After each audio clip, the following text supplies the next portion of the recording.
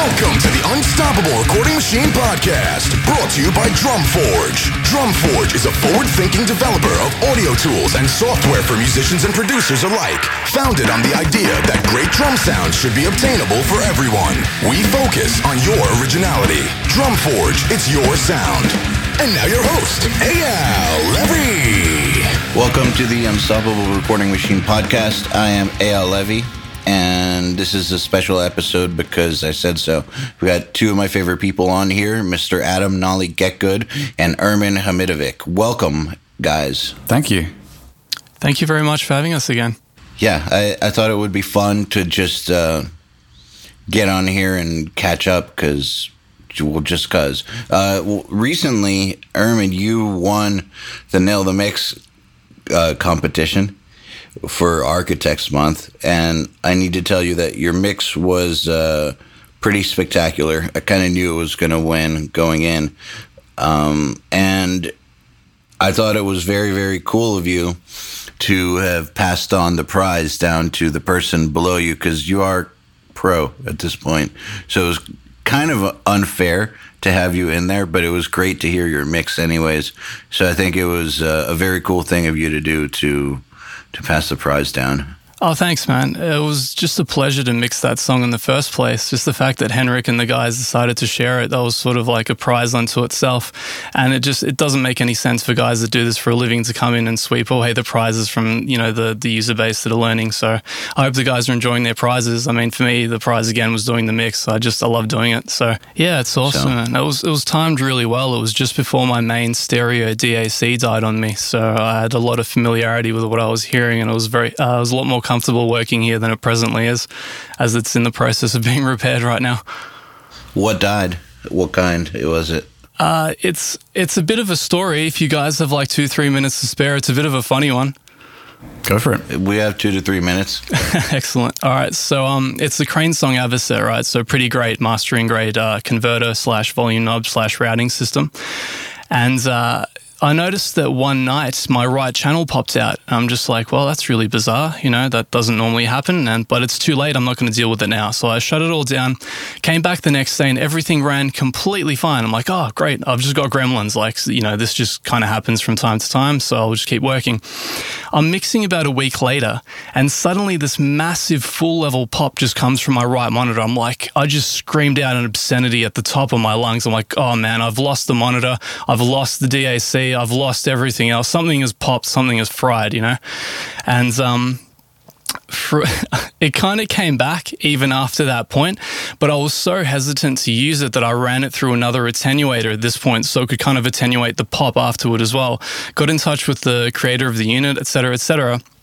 Long story short, it turns out that what's been happening, because we're having an exceptionally cold winter here in Melbourne, I've actually had a rodent sneak in and decide to make its temporary home inside the back of my rack, right? So as it's been toasty and warm on top of the Avocet, it's occasionally decided to take a leak into the unit. And because it's perforated, the case is perforated, it's landed on the circuitry right on the right output channel, right? So as it's wet, it's short-circuiting all this stuff, causing pops and noise and all kinds of stuff, but by morning time it's all dried up, so it works again, right? You can imagine my shock when I pulled the unit out and I discovered all that stuff in there, man. It's a bit of a cosmic joke, I think. Yeah, that's a good one. How did you realize that that's what it was? I pulled the unit out. It came time to repair the right channel. I kind of worked out with Dave from Cranesong and my studio partner Andy, that we needed to kind of sort some stuff out, flip some components, and I pulled it out of the rack and I saw this corrosion on top, and I'm like, what the hell is this? Is like another unit leaking on it? Did someone spill coffee on it or something? And then I look closer and I see all these little pellets, and I'm just like, oh no, that's sus, man. That's not good. We took the unit apart. Whenever you shake it around, you hear the sediment moving around in there. Basically, it's just like full of mouse feces. It's gross. It's really gross. Oh my God. Yeah. So anything can happen, man. Don't write it off. You think you're sorted one day, you got your mastering grade DAC, you're having fun, you're doing work. The next moment, your speaker almost blows up and a mouse is pissing inside your unit. It's great. It's about as close to a real life gremlin as you can get. I know, right? Talk about bugs. I've never heard of that before. That's amazing. I truly hope it's the very last time you hear of it as well. Yeah, so what are you doing to protect the gear? Well, there's poison literally everywhere now. I'm being a bit more vigilant, and I don't really know what to do from there. I don't even know how this thing got into the studio. It doesn't really make any sense to me. It's not like it's an unclean environment or something like that. So, I mean, I think the rest of the unit should be okay because they don't have perforated cases and they're not quite as, critical as the Avocet was. But I'm just keeping a watchful eye and just making sure that I lay out all the appropriate precautions to stop it from happening again. Well, yeah. Good luck. Thank you. I kind of don't know what to say.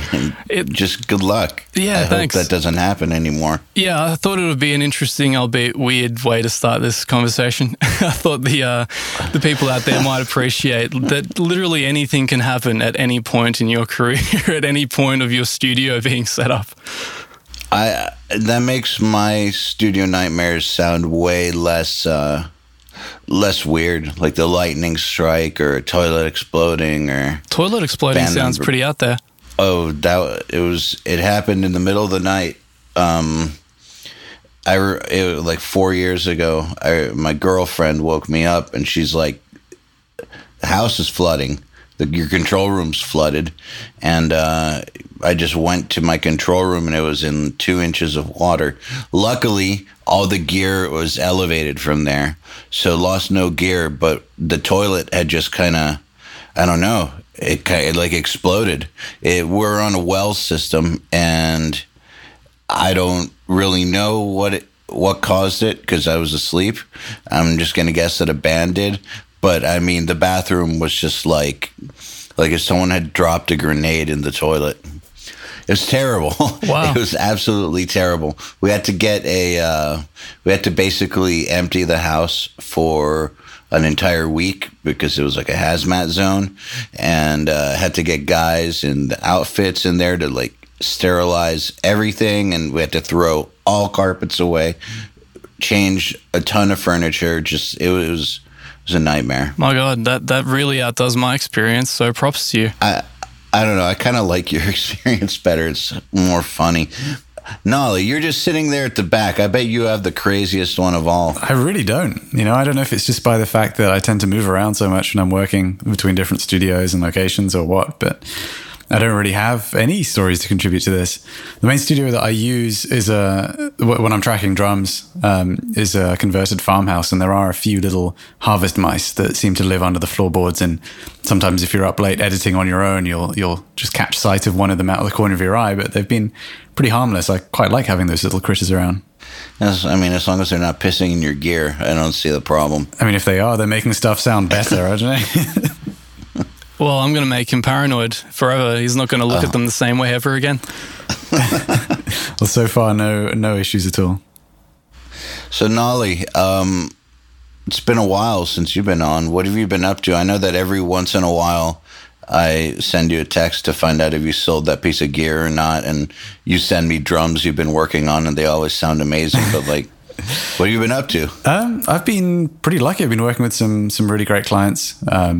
I've also been developing some new stuff for Get Good Drums, which has been really cool. I think kind of equal to mixing or working with great bands. I think a real joy of mine is just kind of figuring out like specific sounds that I'm really after and just going nuts on trying to figure out how they're created and then potentially turning them into to products. So yeah, that's been a really enjoyable thing that I've been doing for the last few months. And apart from that, just living.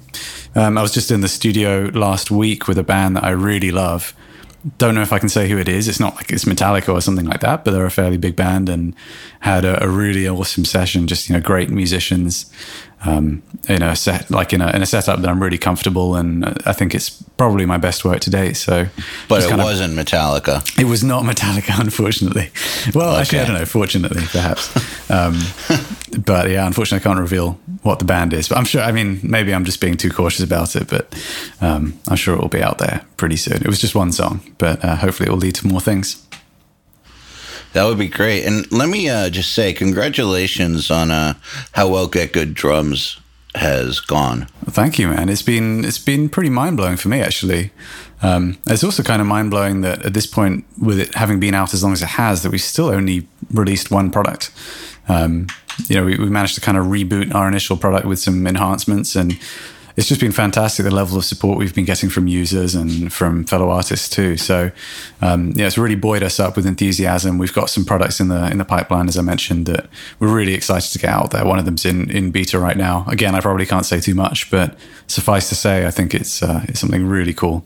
And to my mind, I haven't heard something of this quality out there yet on the market. So hopefully people will feel the same.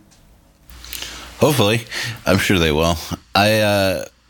I know that one of our mixers on Nail the Mix, one of our instructors, and I'm forgetting which one because it all blends together at this point.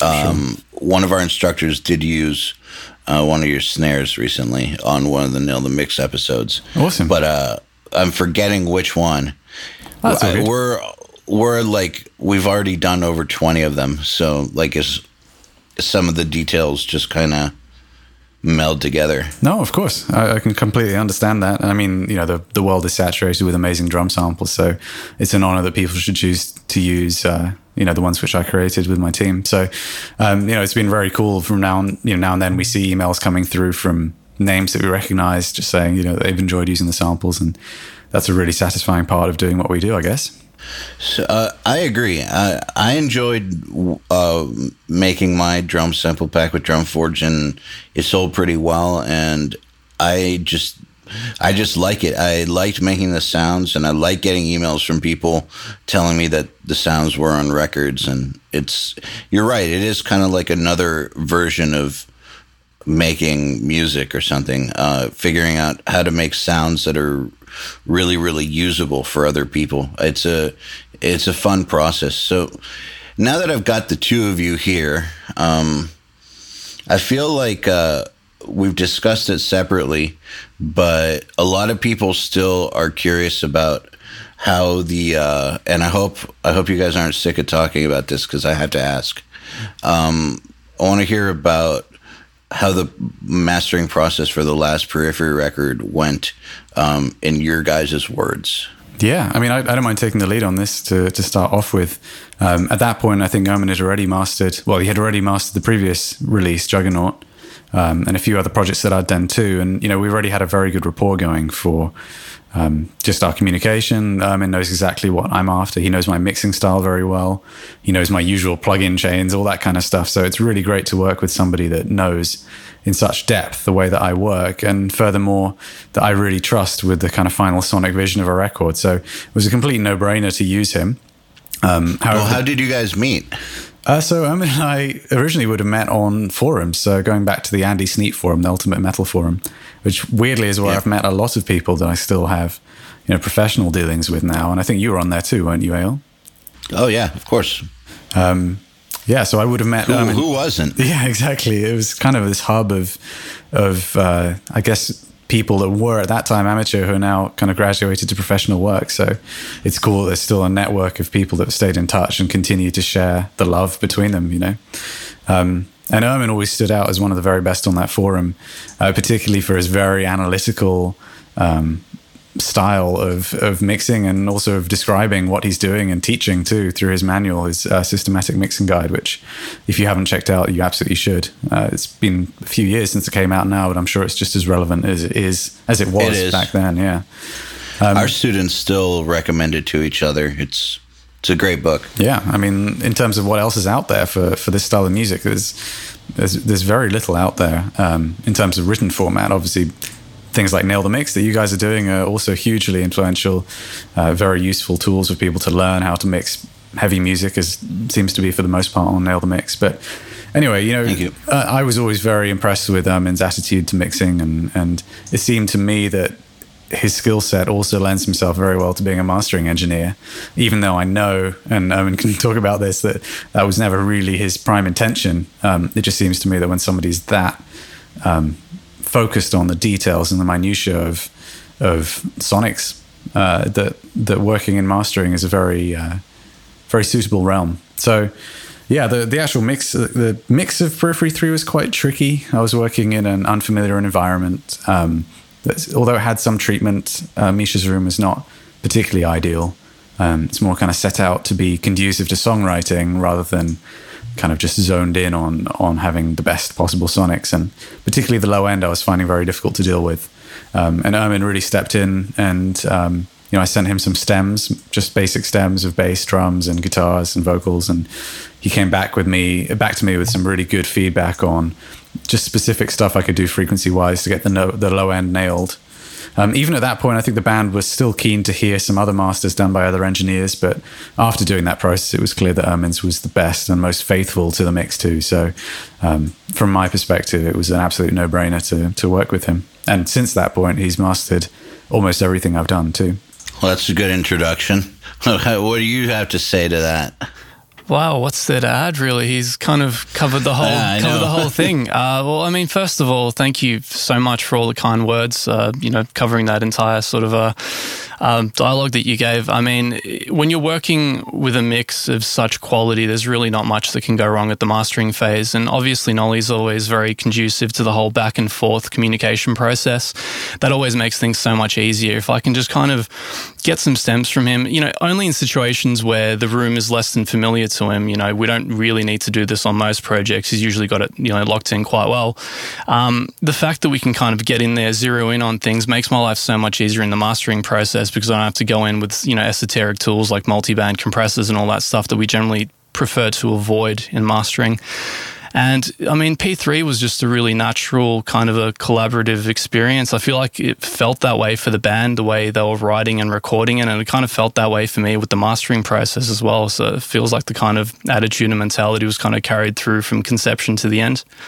Yeah, no, absolutely. I can definitely agree with that. I mean, on my end, it was quite a stressful mixing one's own band, and arguably the biggest thing I'd done at that point.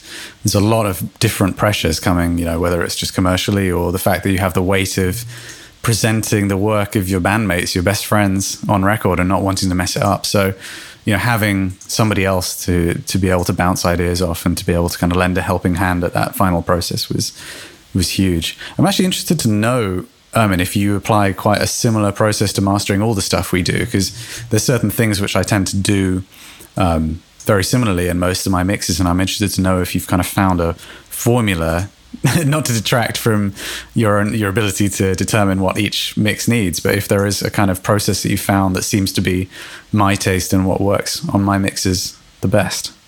I think in a broad sense, you could say that.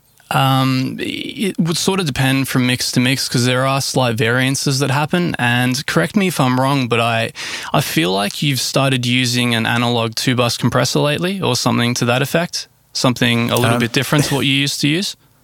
Actually, funnily enough, I messed with that very briefly, and then I really liked how it sounded. To me, it wasn't a night and day difference. It wasn't something that I felt made my mixes objectively better. And just, even though now I'm way more at home than I used to be when I was touring with Periphery, I still do, weirdly, the majority of my mixing on my laptop with zero gear, just literally my headphones plugged into my laptop with an iLok. So I know that's not generally the thing to do, but it seems to work for me. And having to have outboard gear in that setup is really...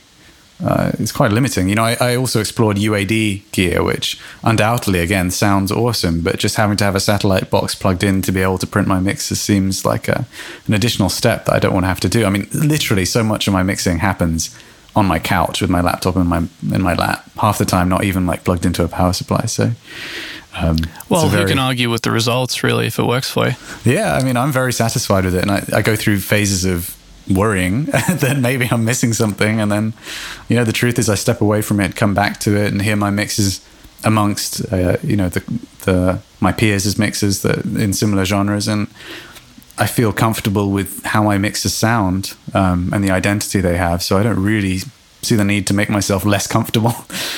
See, that's kind of fascinating, because I'm sort of coming from a completely different mindset, where for me, even this loss of a DAC has like completely flipped my world around. I'm so used to hearing something, 8 hours a day in the same room for 5 years since I bought the thing, that any little loss in that chain, any little kind of deviation from my process is kind of, it's thrown my familiarity and my ability to make changes, with absolution and without second guessing myself. And, a big part of what I do do is obviously mixing in the one room with this one set of monitors, et cetera, et cetera. I don't think I would trust myself to work with headphones, in spite of the fact that it works fantastically for you. But to go back to your original question, I think there's definitely a sort of a pattern that's formed with the masters that I do for you, but it would sort of depend on the way the mix itself has come out. Like usually if the stuff comes out sounding a little bit more quote unquote analog, maybe you've used a bit more heavy handed on saturation or something like that, I'll tend to be a lot more digital in my approach. Whereas if the stuff is already very separated and very clear sounding, then I'll try and soften it back down with the analog gear. So I'm always open to whatever the mix needs. It's definitely not a set and forget, not running a CLA kind of a pre-patched outboard type setup here. Yeah, and I wouldn't expect that you would be. But just to clarify, when you say digital, are you referring to digital outboard gear or for example, digital clipping, or are you referring to plugins? Oh, I'm referring to plugins, yeah. A lot of the mastering. So the mastering that I do is generally hybrid. I'll hybridize it between analog gear, whether it be hard clipping converters on the way in or like soft clipping or all kinds of different clipping or maximization. But I'll kind of lean one way or the other depending on how the mix sounds and what it needs. Like in general, I prefer to get mixes that are maybe very, very full, very together, very well balanced, but a little bit dull. I prefer to do kind of broad excitement and sculpting rather than getting a mix that's really abrasive and harsh and maybe peaky and notey, and I've got to really kind of pull that stuff back surgically. But again, those two processes lend themselves to completely different approaches. I'm not saying that you've ever given me the latter, by the way, but I'm just saying that as things kind of vary in the source material, as does my approach, depending on how I lean towards the one or the other. Right. Yeah. And I mean, just to backtrack to the point you were making about how specific your setup is, I think one of the reasons why it seems to be a good combination of between you and I, you know, with you mastering my mixes, is the fact that you have that added level of consistency and expertise in what you do. And I can kind of be a bit more wild. Well, I don't even know that I'm being wild, but perhaps I can take this slightly more freeform approach to mixing, and then you're there to kind of help me at the final stage, which is perfect. And in terms of top end, I think something which, just in general with my mixing, I think what I aim for is at least cohesion through the frequency ranges. So for me, nothing kind of jumps out as living in a separate space than the rest of the mix. And I aim for a kind of global balance of brightness and low end. And then I notice, often you might bring out a little extra something in the top end, or a little bit, you might tame those frequency ranges or contour them slightly, but hopefully what I provided you with was consistent with itself to the point that nothing then sounds like it's jumping out of the mix once you apply your process. At least I hope that's the case. That's such a key distinction for people to learn from here, what you said about cohesion. It's one thing that people rarely gather about mixes, right? So you can have a mix that's overall 6 dB too dull, like it sounds like it's underwater, but if you've got it balanced well into itself within its own sound world, you send that to a mastering engineer with a quality outboard EQ, he can boost that back in and it will sound phenomenal. It will sound like a world-class record. But you can also have a record that's a lot more spectrally balanced to what, might be like a release candidate, but the levels are so uneven, the dynamics are out of check, everything's just out of whack and crazy and over-compressed, and you can't undo that sort of stuff. So I always stress to people to not over-bake their music. If you're not at a point of familiarity where you know what you're doing, it's always best to do less, and then you can kind of, make up for it later in the process. So that's a really good thing that you brought up. Yeah, and I mean, it's something that I'm very, very mindful of when I'm doing my mixing, and I think it's possibly something I've spoken about before in the Nail the Mix or URM things that I've done. To me, I think I'd liken it a bit to if you're watching a movie and you become aware that you're watching a movie, then the movie's failed. And I kind of feel the same way about mixing. Like if something jumps out to you, whether it's frequency or dynamic or transient character, if it takes you out of that moment, the music that you're listening to, then that's a failing of the mix. And as long as you can reduce those elements to a minimum, I typically find that the cohesion aspect is there and the mastering engineer can mold it to whatever final product they need. Well, Nolly, at the very least, you're using the same headphones every time, right? Yeah, I'd say so. One of my checks is always to unplug the headphones and just listen to it on laptop speakers too. But I just got a new MacBook Pro that I haven't yet started using. I'm a bit concerned that the laptop speakers are going to sound different and ruin my game. I don't know if that's really the case, but amazing. So I don't know. I feel like if you really, really know your headphones, even though it's not the traditional way to do it, I mean, headphones are kind of like having a room on your head. So if you're using the same ones every time, I think that kind of becomes, you know what that sounds like. Yeah. It doesn't matter if you're sitting on your couch or in your control room. Yeah, and if you reference or where things, you're sitting. and, something actually that this band that I was just working with, they made a comment because I was putting a rough mix together on one of the last days in the studio of what we'd done, and I mean they're pretty good friends, so they were joking with me about the fact that I was only referencing my own mixes. And I wasn't referencing like other people's mixes, but now I think about it, I think the point is what I'm referencing is my mixes having been mastered by Ermin. So I'm kind of referencing against the idealized version of my mixes. So I feel very lucky that we've had the chance to kind of create this collaborative team, as it were, even though it's not set in stone, and that continues to be very useful to me in my mixing. So on the topic that Ermin brought up, that he felt like you had added something to your chain, but I guess it wasn't an external tube bus. Is there anything that you started doing differently that he would have picked up on?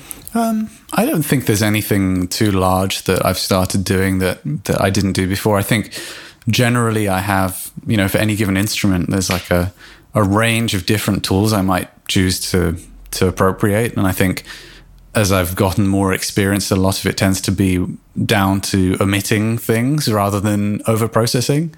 I think perhaps it's just an evolution of my ear and just a desire. I do remember Ermin commenting a few masters back on how he started to notice a trend that my mixes have a little bit more low mids in them than what they had before. Whether it's to do with, it could be just a static EQ thing, but it could be down to certain types of saturation or perhaps less use of multiband compression or more use of multiband compression. It's very difficult for me to know. And, when you are mixing quite a lot of your time, sometimes it can be difficult to remember exactly what the details of any specific mix were. But to be honest, I don't think there's been any grand change, and there certainly hasn't been the inclusion of any hardware during mixing. Now, when I track my own projects, I think I'm getting more and more bold in terms of tracking with more EQ and more compression. But I think all that's doing really is reducing the amount of workload that I'm doing during mixing.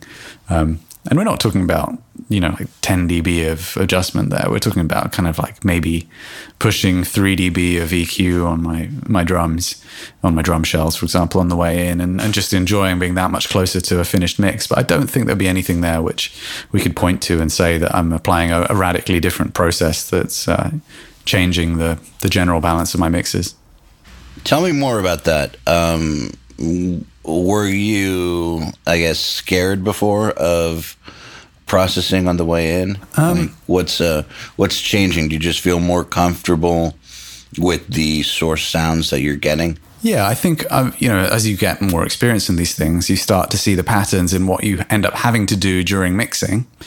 And if you're using similar mic setups, for example, with drums, there's certain mics that I always use just because they are very... there's technical reasons why they work very well. Like, for example, I have a right angle modified old Shure Beta 57 that I've used on snare drums now for nearly 2 years. I mean, I've used it before I modded it for probably a year before that too. So it's more to do with the hyper pattern there. I find that I get excellent rejection when I use that mic, and I know what it needs frequency-wise generally to account for the mic's own frequency curve. So I kind of see it as equalization in a true sense of trying to take that microphone's coloration out of the equation, or at least enhance it in the way that microphone tends to need. And then I can get into the instrument specific EQ during the mix. Like, I'm talking about kind of general top end lifts, maybe finding a nice attack frequency to boost in the drum, and finding some beefy low end character too. But then ultimately the mid-range character of that drum is going to be very different from one session to another. And I'm happy to let those decisions fall during mixing. So, I think to answer your question, was I scared? I think I started out not scared because some of the people that I was looking up to when I started all committed to quite a lot of EQ and processing, presumably having reached a similar point to where I am now, where they're just very comfortable with their setup. And then after trying to do the same, or perhaps working with engineers who committed to a certain amount of processing and actually backed me into a corner. There's one very specific case I can think of that wasn't to do with EQ, but saturation, where one of the first kind of major records I did, the engineer had set up the drums the day before using a tape rig. He was using that clasp system to dump simultaneously into Pro Tools, and he slammed the snare top to the tape so hard that there was no transient information left. And as you guys all know, if you've got nothing left in your snare top, you're pretty screwed. So after incredibly brutal lessons like that, I kind of went the other way and said, well, if I keep everything flat, then nothing can go too wrong. But after a while, I guess you get bored of that approach. And like I say, as you become more au fait with the equipment you use, you start to feel like you can start taking steps towards a more mixed sound on the way in. There's nothing better than opening a session and, levels up, already sounds pretty much mixed. Yeah, I love that. Yeah, absolutely. That actually the most recent NELA mix, the Architects one, was pretty much like that. It was engineered so well by Henrik that, I think it was just a challenge of how to not ruin it. Right. Well, in my opinion. Here's a bit of trivia you might actually like, going back to Get Good Drums and the Architects mix. So I literally copy and pasted my Get Good Drums mix from the recent Silent Descent record and pasted it into the Architects thing, and it was just that good. The sounds were that good, they just worked. Like, I'm talking copy and paste, that's it, the end, move on to guitars and bass and vocals. So that's quite a testament to the quality of what he's created here. Oh yeah, he engineered a beast for sure. So, have you guys ever met? Yeah, we've hung out here in Melbourne a couple of times. Yeah, we have met a couple of times. Yeah. Okay. Well, I felt like I had to ask because in this future world we live in, we can oftentimes work with people for years and never even meet them, which I think is interesting. I think, actually, Ermin was very kind to let me use his studio. I mean, I guess that must be coming up to about 4 years ago now. I was in Australia for a few months, actually, and Ermin was very kind to let me use his studio when he wasn't using it. So we've definitely met and hung out plenty of times and shared our mutual love of coffee and audio, of course. Yeah, that was actually my man Andy's studio back in the day. Unfortunately closed now, as many of the places around here are. But I think we're very lucky that Nolly always had the tour schedule with Periphery, so he'd always come through town, for a week at a time, and we get to hang out and kind of show him all the hipstery barista coffee places that have popped up around Melbourne, since that's like an exponential growth around these parts. And he always seems to enjoy that. Absolutely, yeah. Well, I feel fortunate with now the mix that I get to meet so many people that I guess I would only meet at NAMM, or I don't know who even knows, right? Absolutely, yeah. I mean, mix engineers are not necessarily the type to go to NAMM in the first place, are they? No, exactly. They're not even the type to get on camera usually. So lots of them are kind of an enigma and a mystery. So I want to ask each one of you guys, what's something that that's, I guess, come to you in the past 6 months that you think is kind of propelling your game forward? One thing. Go for it, Ermin. That you've discovered, or that someone told you about, or just technique-wise. Ermin, do you want to take it? Yeah, God, I'm scrounging my memory, but there's no real single breakthrough for me. It's just an amalgamation of little things. It's always familiarity for me. It's like some little breakthrough here and there on top of another breakthrough, whether it be changing an algorithm on a maximizer or like using a different mode on Pro Q or something like that. And all those little changes sort of add up to the next sort of level in processing. But if we were to take it back to, let's assume that for the time being that the Architects mix that I did is like the culmination of all the things I've learned about mixing over the last decade and a half. it's one of the most basic mixes I've ever done in terms of processing because the tracking is so good. And please pay attention to this, guys who are tracking bands. Because the tracking is so good, the only thing you really need to worry about is the broad tonal shaping of things. There's none of this parallel saturation. There's no parallel compression, explosion, distortion. There's no kind of upward this and that. It's just literally good sounds, good drum samples, courtesy of Nolly. And just a lot of judicial sculpting where there needs to be sculpting, and not being afraid to filter things quite severely if they need to be filtered quite severely, knowing that, of course, each instrument serves its own role within the mix, and especially across the bottom end, there are only so many things that you have the space for if you'd like a compact and economical mix.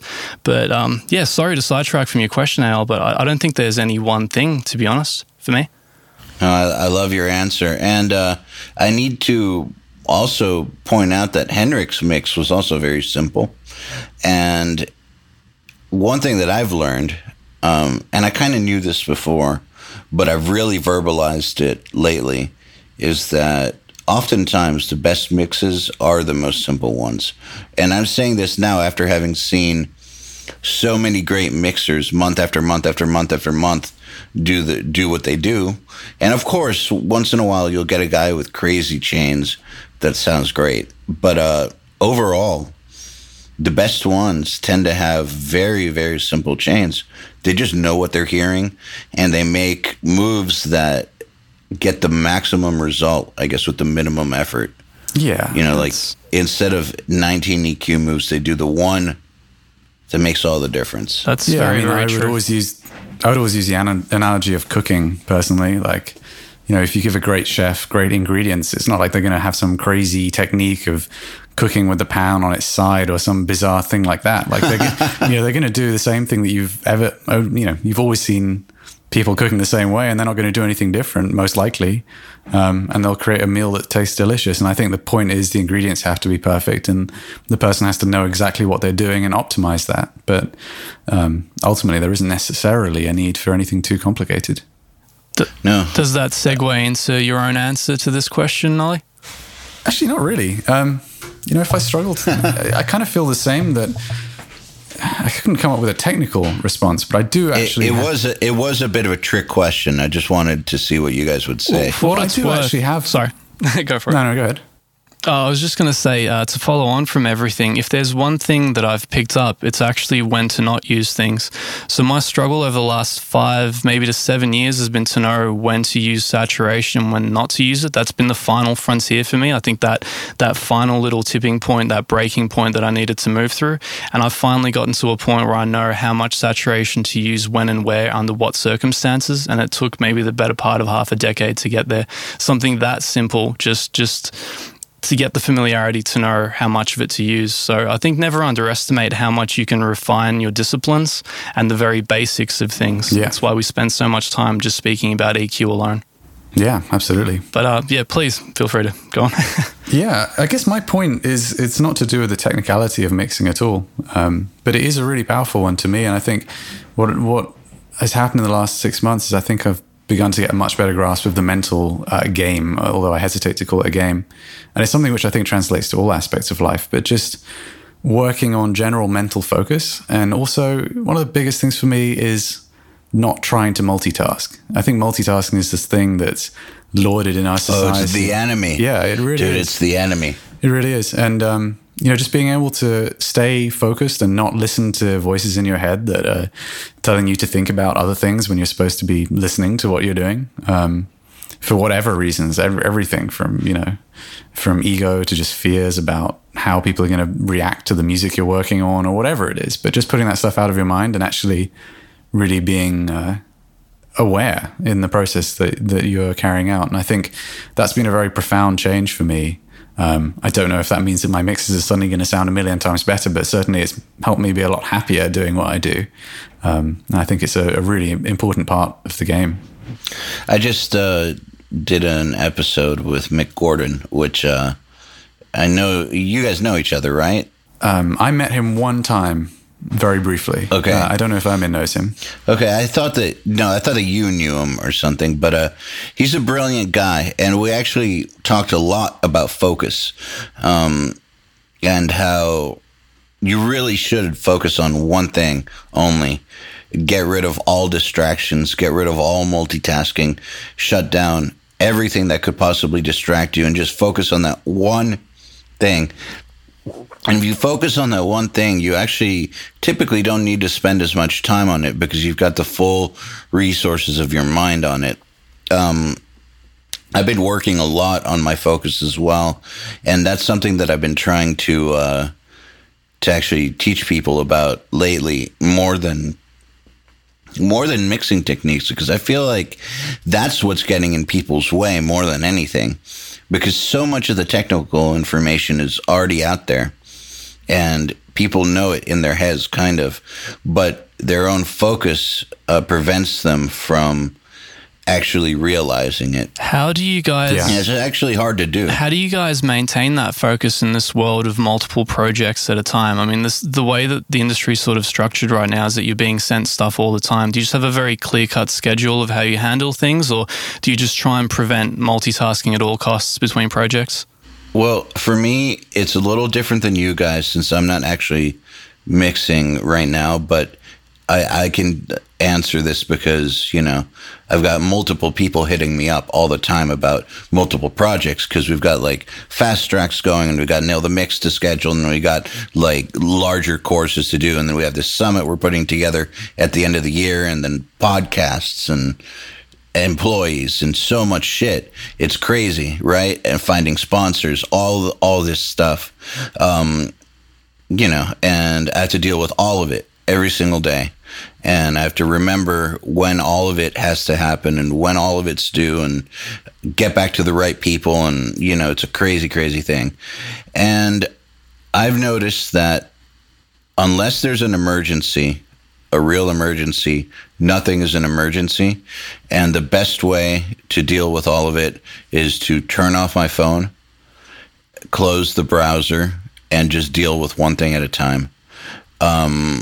Because I can't possibly do two things at once in real life. I mean, while mixing, maybe you can have one computer bouncing out track stems or something while you're mixing on another or something like that. But in reality, I can only focus on one thing at a time.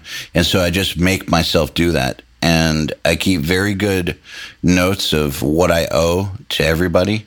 And I just, you know, every time that I finish working on something, I review what the big picture is and what I owe to who so that I don't forget. Every once in a while, things fall through the cracks. But I mean, the big thing is to just shut off the world. Like, I have to shut off the world. Because if I don't, man, like I just said, that whole list of things that people are asking for, they all come in at the same time. And I end up getting nothing done. And it was the same when I was mixing. I was mixing, you know, you have the band I'm mixing on, then stems I'm setting up for some mixer, and then whatever band I'm trying to get in the studio next and all that stuff. And it would make me insane. And I didn't have these skills yet back then. So it really made me hate mixing a lot because I didn't know how to deal with so many, you know, so much input. But now, yeah, focus on just one thing only, get it done, move on. Nice. Yeah. That's what works for me. Yeah, and I'm far from a master, but I definitely echo what you're saying. I think, you know, what you described, is something which is kind of on a macro scale, just, you know, days. You know, maybe one day you receive something, the next day you receive something else. But I'm talking more on a micro scale, just, you know, the concentration on, as Ale is describing, the thing at hand that you're doing right now. And, you know, if something else comes to your attention, just making a practical decision about whether it's something that you need to attend to right now or not. And if not, let it go from your mind, essentially. And I think it's a very powerful tool, very powerful skill. As I say, still developing it. I'm sure that as human beings, we're doomed in our quest for perfect focus. But at the same time, I think the closer you can get to that, the more effective you can be at basically anything. And generally, I think the happier you can be too, which is a really crucial thing. Absolutely. And it's definitely one of those easier said than done kind of things. You know, it's easy to say, oh, just turn off your phone. But we all know that real life, we live in a world that's 24/7 and we're expected to be available 24/7. And sometimes we really do need to be around. And so sometimes we're working on projects that happen in real time. And if we don't respond right away, the project can take on a whole other life, or can start going in directions that may not be great or may be different than what was planned in the first place, because you never got back. So and then also just on a purely human level, it's very, very hard to shut down all the voices, I think. Like what you're going to do for dinner that night, what video game you were playing. Oh, that girl was cute. Do I like this snare? It's a mental game as much as it is a willpower game to turn everything off. It's kind of like a muscle that you develop over time. So my suggestion would be take the concrete steps to block everything out. Like, the low-hanging fruit. Like, you can physically turn off your phone without much effort. You can physically turn off the browser without much effort. So that at the very least, that stuff's not getting you, because once you have that off, then you have to overcome the mental game of focus, which is, when the voices will start trying to distract you. And there, I try to look at it in terms of, now I can go a few hours without it bothering me. But like I tell people, set a timer and see if you can go for 5 minutes without shifting your focus. And once you're comfortable with that, go to 10. Just like if you're getting fast at an instrument or something, set the metronome at a certain level. Once you're comfortable with that, bump it up. Same sort of thing. It's not going to happen in one day, but it definitely, like Nolly said, will make you happier and leads to better work. Yeah, I think another thing which is really useful is when you're working directly with clients. For example, in the studio, you're interfacing. I hate to use that word. You're interacting constantly with synergistic solutions. Yeah, interfacing globally. I don't know if that's going to get cut, but for the record, no, that's not what my chosen word. Managing expectations. Yeah. You're interacting with people all the time, and if your head's on other stuff, it's probably not going to be as positive as it could be. I found there's been a very true. Yeah, there's been a very noticeable increase for me in the depth of the relationship that I have with those around me as a result of this, and particularly with clients, for example, in the studio, being more aware of their needs, being more aware of their level of focus as well, and being able to stay more productive and empathetic to whatever it is that they're doing. And essentially, you are dealing with an artist who's written some music which means something to them, and they're trying to record that music and trying to create a permanent record of that artistic idea. So I think it is really important to be very open to whatever their suggestions are, and not to instead be thinking about, even if you're thinking about the project, but you're distracted by your own idea of how the product should be, or you're distracted by thoughts of whether this mix is going to generate more fame and money for you rather than for the artist. Those kinds of thoughts are pretty counterproductive, actually. I think it's really necessary to be hungry for success in the beginning of your professional life. That's kind of what drives you to learn the skills. But I think there comes a certain point where you have to, if you want to be a truly good producer, be very aware of the clients that you're working with and be aiming for whatever it is that's their goal rather than your own personal ones. Do you know how you've managed to refine the focus? Like, if you had to, I know that this is kind of a tough question, kind of esoteric, but can you think about what you do in your mind to get that focus? Because, like, for instance, I know some people who, when they have a distracting thought, they not physically, but in their mind, they physically imagine a volume knob or a fader where they turn down that voice. And so they can see the voice, they can see the letters being typed across, the inside of their mind, basically, or they can see who's saying it to them, and they just turn down the fader. And it seems silly, but they are making it smaller and take up less attention in their mind. And it's one of those things that over time you keep doing that and the voices really do get quieter. Or, someone, a good technique for getting over something that you're, say, addicted to or focusing on too much is to try to make the image of it, the way you see it in your mind, grainier, less clear. Like, is there anything that you are aware that you do in your mind to phase out those distractions? Yeah, and it's neither of those two. I think, honestly, it just comes down to very basic awareness of what your mental state is, and kind of being, it's very easy to get lost in thought for 5 minutes or whatever it is. Like, you're still doing whatever it is. You're still editing drums or even talking with somebody, but your mind's in another place. And I think, well, for me, I should say this is something which didn't come through a desire to be better at work, or it's something that came entirely from a whole other sphere of my life, which has become, incredibly powerful and positive change for me in the last year or so. But I think it just comes down to a pure awareness, even if just for an instant, that that's what's happening right now, that you're doing something, yet you're distracted by something else. And I find in that moment, if you actually try, I don't know, it just becomes very easy to shake that off, because you become aware. You're like, oh, I'm just thinking about this because I'm worried about, some stupid aspect of this project, and that really is actually making me way less efficient in this moment. Not even efficient. I kind of hate to use more technical terms for this, because for me, it's actually very much an emotional, empathetic skill.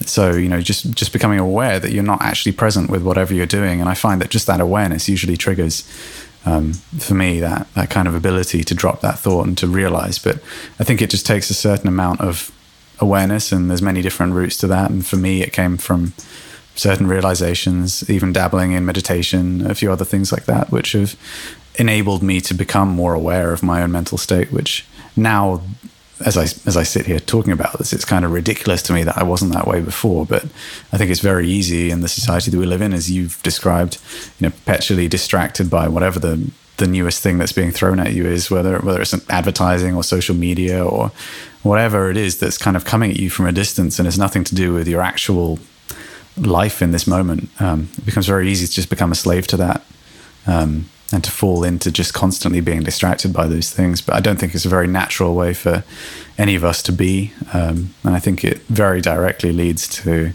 unhappiness on quite a deep level. So for me, it's become a very important aspect of my life, and the positive effects have been felt in everything, which happens to include my work in audio and all the projects which I'm involved with. So I don't know exactly what the route for anybody is. Those ideas that you've described are very interesting, although to me it seems that they require an extra thought process, which is still removed from you actually being present with whatever the action you're carrying out is in that moment. However, well, they do. Oh, I'm sorry. Go ahead. No, what were you going to say? Sorry. I was going to say, yes, at first they do require an extra thought process, but it's all leading towards what you're saying. You're becoming aware of those voices. And so, yes, you are adding an extra step by taking the action of turning them down. But then what happens over time is that they're not so loud anymore, so they don't really bother you anymore. They're not there to distract you. Like, so it becomes something that over time you're not taking the step anymore. It becomes automatic. Yeah. So it's like a form of training, essentially. It's like, whether it be working out or whatever, really, you're just kind of training yourself into a particular, not motor pattern in this case, but sort of a mental pattern. And then after a while, it sort of takes hold and you automatically do these things. I think it kind of makes sense to me, coming as someone who does the physical version of this on a fairly regular basis. There are certain patterns, motor patterns, that your body begins to take, they begin to take shape, and then you don't even realize, you're not aware that you're doing them. Some of them might be negative, some might be positive. And when you become aware of them and what you're doing, you can emphasize the positive ones and reduce the negatives. So I understand what you're saying. It's exactly that. And it is very literally the same as learning any other skill. It's literally building a new neural pathway in your mind, which is just basically a recognition of whatever state you want to call it, distractedness, whatever it is, and just helping you to return to whatever is that you're doing at the moment, which, I think if you look at older generations, you can find, I think, a lot less of the kind of behavior that we're discussing, because I think there's just simply less stimuli. And if you want to go really deep on it, this is interesting because this is an audio podcast, but I guess this is something very present in my mind. That's okay. We go anywhere. I guess these things are essentially learned patterns that as a species we evolved in order to be able to recognize danger. Like these fears would have been things that would have been very necessary for our survival. Whether it's recognition of threats around us or worries of doing something which is outside the social norm of the group that you're with, which might cause exclusion and therefore death or whatever it is. At this point, they've been completely subverted by these social fears that we have now, which really have nothing to do with real threats to our existence and instead just serve to make us very unhappy. That's my opinion on it. Anyway, I'm really not trying to preach. And to be honest, I had no intention of going as far as talking about this on this podcast. But since you asked, I think that very much is the biggest change which I've seen in the last 6 months, which I could say has definitely had a positive impact on all of my work. I actually definitely agree with you that lots of our behaviors now are evolutionarily created and we don't necessarily need them anymore, and would probably be happier without them because you're not mixing in the jungle. Your control room's not in the jungle where you might get eaten by an animal.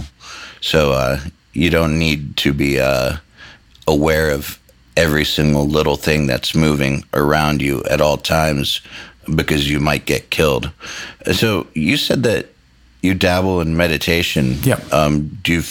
Could you talk about that a little bit? Because the reason I'm asking is because so many people that I look up to say that they meditate at least a little bit. Yeah. And I respect you very much, and I just think it's interesting that you also now are saying that you, at the very least, dabble in it. Could you tell me about how it's helped you or what you do? Yeah, I mean, in terms of what Ermin was just describing, in terms of going to the gym and practicing something, that's essentially all that meditating is. It's simply sitting and essentially practicing, watching your thought patterns. It's just an introspective practice, and through that, you find that you can recognize how your brain gets distracted. And all of us live in a state of almost perpetual distraction. It's very difficult to spend more than even a second of complete clarity with what you're doing before your brain starts up about some other subject.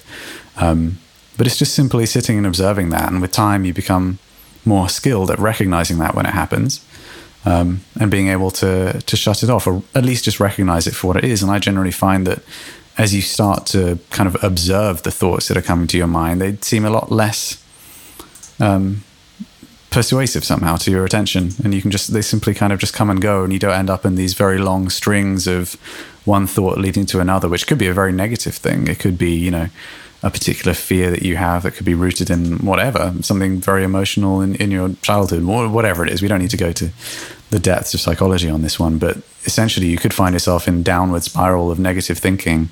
And in fact, I would go as far as to say almost all of us probably do this quite a lot on a regular basis, where, one thought perpetuates another, which perpetuates another. And before you know it, you're affected in actually a very physical way. Everything from body language to studies show all sorts of kind of developments within your body over time that can be very negative. And if you can simply recognize those earlier in the process and subvert them, you actually end up staying in a much more positive attitude. And the interesting concept is that happiness is not something which kind of you achieve after lots of effort, but it's simply what happens when you can put aside all of those fears. And that's something which I've begun experiencing, and it's very, very much something which I had no idea I was going to get involved with. The whole thing to me seemed very much kind of like New Age mumbo jumbo, or at the very least something very tied to religion. And as an unreligious person, it didn't appeal to me at all. However, a few people that I look up to kind of turned me onto this path and explained to me its power and the very real effects that have been shown in scientific testing. And furthermore to that, as I started doing it, I started seeing those myself too. And again, I had no idea that I was going to end up kind of talking about this in a public forum, because in many ways I don't feel like I'm in an appropriate position to do so. There's many people out there in the world that are far more eloquent and far more experienced with this than I am. However, since you asked, I guess that's my experience with it. I think the reason why it's only something which I dabble with is because I find that actually that's just that would be like essentially just going to the gym and then never doing anything in your life which necessitates that. You could argue that maybe you want to do that for aesthetic reasons, which whatever might be your reasons, but I think the difference is doing that and then actually doing a lot of exercise in your day-to-day life, so that practice that you're putting in the gym is reflected in everything else in your life, and that your life becomes easier as a result of the practice you're doing in the gym. The way I would say it for me is I'm just generally trying to be more aware all the time. And while meditation can be useful from time to time, I find that if you're maintaining that kind of thought process the whole time, or rather not thought process, sorry, if you're maintaining that action the whole time, it becomes something which there's less need. Like, if your entire day consists of going out and throwing rocks around and running up hills, you probably wouldn't need to go to the gym. No, probably not. Speaking of scientific tests and meditation, I'm actually kind of curious if you guys know about a study that was run a couple of years ago where they allegedly took a guy who'd been meditating for 3 decades, a quote unquote guru, and they compared his neural activity to a guy who had been mixing for a similar amount of time, and they measured them while they were, in the depths of their thing, whether it be mixing a record or whether it be in deep meditation, and apparently the neural activity was the same between the two. I mean, it would make complete sense to me because essentially you're just talking about focus. And I think that it's exactly the same thing that we talk about when we talk about flow state, or in fact, so many different behaviors now I'm starting to recognize it's all coming from the same thing. Even the concept of willpower, for example, is just being able to shut out negative thoughts that might cause you to not do the thing that you're going to do. So for me, once you open this door, it seems that there's so much already out there, which maybe under different guises is talking about the exact same thing. And it's just that if you really want to get into the mode of how to do that, I think that subjects like meditation as a purely secular kind of just exploration of your mental processes is one of the very best ways of doing it. So I'm curious about this study. So the guy had been meditating straight for 3 decades, or was a practitioner? No, he was a practitioner for about 3 decades. I don't remember the specifics exactly because it was something I read in passing a long time ago. But, the general basis of it was that he was a guru at what he did, and the mix engineer was also quite proficient. And they wanted to measure that level of focus and mental activity or inactivity, during, in the heat of the moment at the very, apex of what they were each doing. Yeah, I mean, notice how I tried to bridge this back to audio for you guys. I'm trying to keep the flow of your program going. So, well, we don't necessarily always talk about audio on this, and actually, sometimes I think that our audience prefers when we deviate from it because there's only so much that you can talk about what threshold you like on your Tubas, but. I find that what Nolly was just talking about the those thoughts that kind of chain to each other and start to spiral into something more negative. I find that that's something that I see a lot in musicians and other mixers when they're doubting themselves or when they're unclear of what an outcome. Well, I guess that would be doubting yourself too. But when they're unclear about something or they don't totally trust a situation or themselves, they can tend to get into these negative spirals like, what if I don't do a good job on this? Or what if this song sucks? What if the producer isn't into it? And then he's not going to push me very hard, but I need to be pushed very hard because I'm not a self-starter. And if I don't get pushed very hard, the audience is going to be able to tell. And we're almost about to be dropped from our label. And if the audience can see through this, they're not going to listen to it. And we're going to sell half as many copies. And then I'm going to be out on the street because I'm not going to be able to go on tour, but I refuse to get a job. Just like you can just go anywhere with it. And someone can sit there for 15 minutes totally psyching themselves out, causing stress reactions in their body and just completely ruining their own day off of a fantasy. That spiral is very, very real. It's absolutely. I think it's one of those things that's exacerbated by what we're shown in this day and age. Because going back to evolutionary responses and conditioning, one of the things about us is that we're used to being in a primordial state in small tribal groups. We're not really used to this amount of sensory stimuli. We're not used to seeing people across the other side of the world allegedly living these perfect lives that we should all aspire toward. That's what makes so many people so predisposed towards spiraling in these depressive thoughts, because they're constantly being bombarded with all this stuff that they feel they should be, or like a way that they should act, and it's just not going that way for them. And then that spiral just kind of perpetuates until things get, really bad. And speaking as someone who tends to be kind of predisposed towards depression, I've definitely felt it myself. One of the people who aren't into meditation or sort of things you might consider esoteric, one of the things that I would consider like a really good baseline for managing it is familiarity, detachment, and routine. So for me, essentially, when it gets really bad, I try and detach myself from the responsibilities that would kind of force me into that spiral. I get something I'm familiar with, whether it be, let's say, car racing or working out or something meditative in nature, because I know we were talking about working out in the context of vanity, but there are a lot of very real mental and meditative benefits to it, which is one of the main reasons that I do it, is actually to balance out my mental state. You pick something like that you're familiar with and you stick with it, and you kind of slowly dig yourself back up out of that hole, and it's a skill set that you really need, especially in this industry where you're constantly being bombarded from different angles, different requests, different deadlines. It's very easy to get into a negative frame of mind. And the better you are at managing those negative times, the more productive and the more happy, I guess, you're going to be overall, because the highs never last forever. I mean, I've learned that this year, whereas I've had a lot of lows with really bizarre technical issues, a few health issues here and there. It's just things don't ever kind of stay at that apex. So you have to kind of capitalize on those moments while they're there, while also knowing how to dig yourself out of the lows while you're in there. Could you elaborate a little bit on that method, like how it would actually look? I mean, obviously, don't talk about anything that you're not comfortable talking about, but if you could give us just a scenario, for instance, of how you would apply it.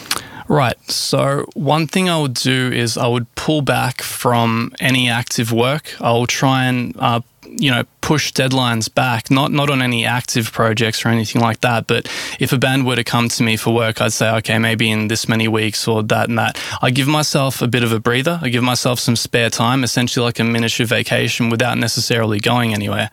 And then I pull back into my own life and, the hobbies and the things that sort of enrich my life outside of work, whether it be focusing on rally driving or going out to drag races or whatever your hobbies might be. And I get into the routine of working out and commit myself to that fully. The routine of kind of eating a set amount of calories, pushing a set amount of reps, kind of generating a set amount of hypertrophy. And those processes, once you ingrain them, once you kind of go through them enough times, they kind of pull you back. They pull you back to normality. And then once you eventually hit your baseline, you're much more equipped to go back and sort of deal with the struggles of the world once more. So it's almost like you've developed a ritual to not in a religious sense, but you've developed a ritual to bring you out of a hole. Yeah, absolutely. That you can kind of summon on command. And I don't know if it's contextually the same for Nolly, but that's what I was feeling when he was talking about meditation and meditative states kind of keeping you more leveled out and more able to sort of handle the world as it is, rather than letting it get you down or get you into emotional extremes. I think it's, much of a muchness. They're different ways of managing the same thing, unless I've mistaken it. I think you've got a fair point there. I think it is a slightly different approach, but you're also talking about a more specific condition, and clearly you found a system that works very well for you when you feel that way, and that's great. Yeah, I think it'd be a great thing if, more people sort of had that routine for themselves, because obviously we've had this sort of wave of musician suicides recently, and it's very apparent that it's an ongoing condition, and people have to stop thinking about it as something that they overcome permanently. It's something that you sort of manage for your entire life, and if you're able to kind of develop the tools to do that on a consistent basis, hopefully you'll have a better outcome than some of these, unfortunate individuals who weren't able to handle it at a certain certain point. Well, yeah. Yeah. And I mean, I think for me, really what it comes down to, specifically with what you're talking about there, is just where one derives their sense of self-worth from. And if you only identify yourself as whatever it is that you do, then it's very easy for those hurdles to become things that greatly affect your life.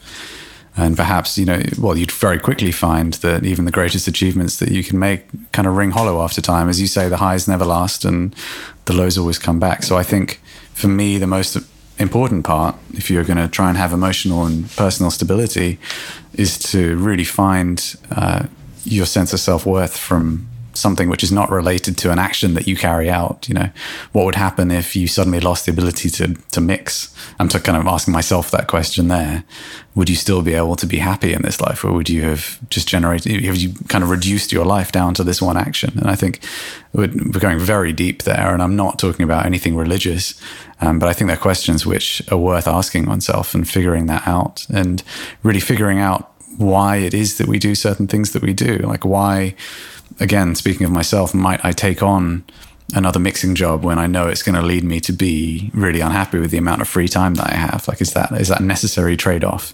What actually am I seeking by carrying that out? Am I just trying to, am I playing out essentially some fear of not earning enough money from what I do? Or, again, we're going very deep here, but I think it's worth understanding what your motivations are for doing something and not allowing essentially fear-based decision-making to take hold of your life, because inevitably, you are going to end up in this very up and down emotional roller coaster, which probably is not going to end with happiness. That's just my opinion there. Well, I can echo that because, in the past few years, I've done a complete career change from being, on the artist side, and I consider mixing and producing on the artist side, but from, playing guitar in a band to being a producer, mixer guy to now being a businessman.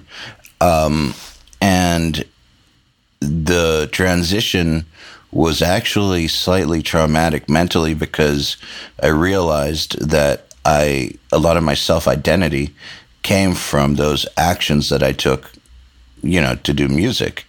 And when you took that away for a second there, it was like, well, who am I really? And it took me a good year to kind of overcome that. And so I can see that for for a lot of these musicians that have been doing it for years and years, when you take that away from them, we're seeing very publicly, maybe they're still doing it, but it doesn't feel the same. You take away whatever that good thing is, and the results are not, they're sometimes tragic. And so I think that actually what we're talking about is very important for people in the creative field, the creative arts or the creative professions to come to terms with and to figure out who they really are aside from the work they do. Because, like we just said, the work will go up and it will go down. And sometimes even when it seems like things are going well, it doesn't feel right on the inside. And once again, we're seeing the effects of this kind of lack. I don't want to sound disrespectful. I guess we're seeing the effects of these problems created mentally play out in very tragic ways, very publicly. So I think it is very important actually to get a grip on it. Yeah, I mean, I certainly can't pretend to be I certainly can't diagnose the specific things that have gone on in these cases that we're speaking about. So just to be clear, I'm only talking in generalities. It seems to me that could be a potential reason, but of course we never know really what happened there. But yeah, I mean, I can absolutely echo what you're saying 100%. And, if I were to share something very honest on my part that would demonstrate that, I made a decision over a year ago to stop touring with Periphery. And I think a lot of my hesitation around doing so, or my worries about what would happen when I do that, were based around, either things like losing a career and therefore money and therefore happiness and acceptance from people around me. I'm really kind of sharing inner monologues here that perhaps even I didn't understand in the time. Or, for example, losing friendships of those people that I made a band with and not wanting to disappoint them, which is another fear, essentially. And of course, what happened when I said that was what I wanted to do is, as my best friends, they completely supported me, and we still continue to have a great relationship. Any of these fears could cause you to not take action that would actually lead you to be happy.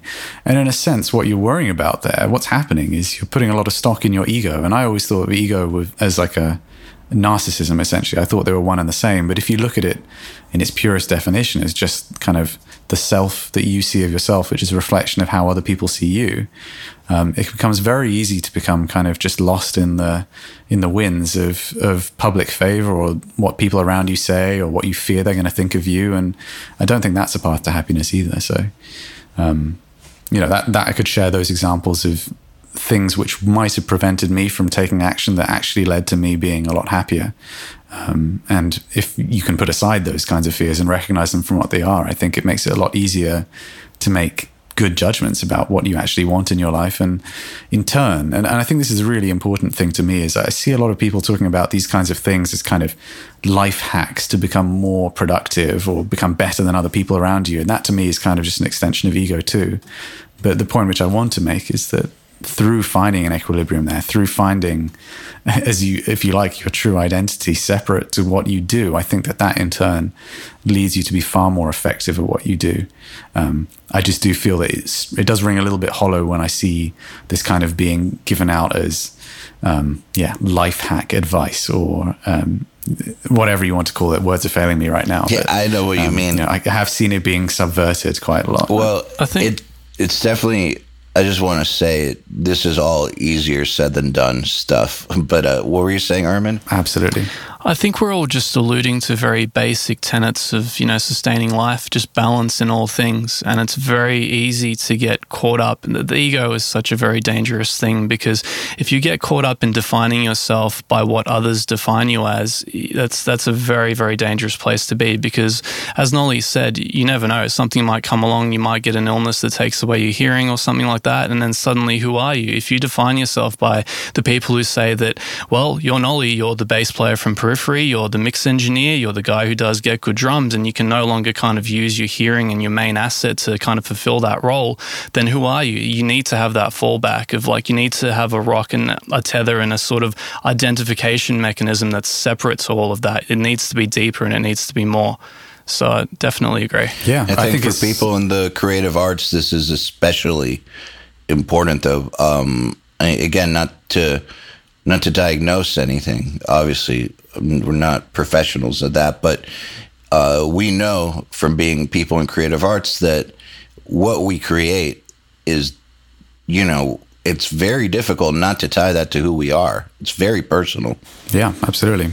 So what we're suggesting here is it's not that easy to just do, because people pour their heart and soul into music or mixing or whatnot. So how do you then just say, that's not me, that's just something I do? It doesn't come naturally.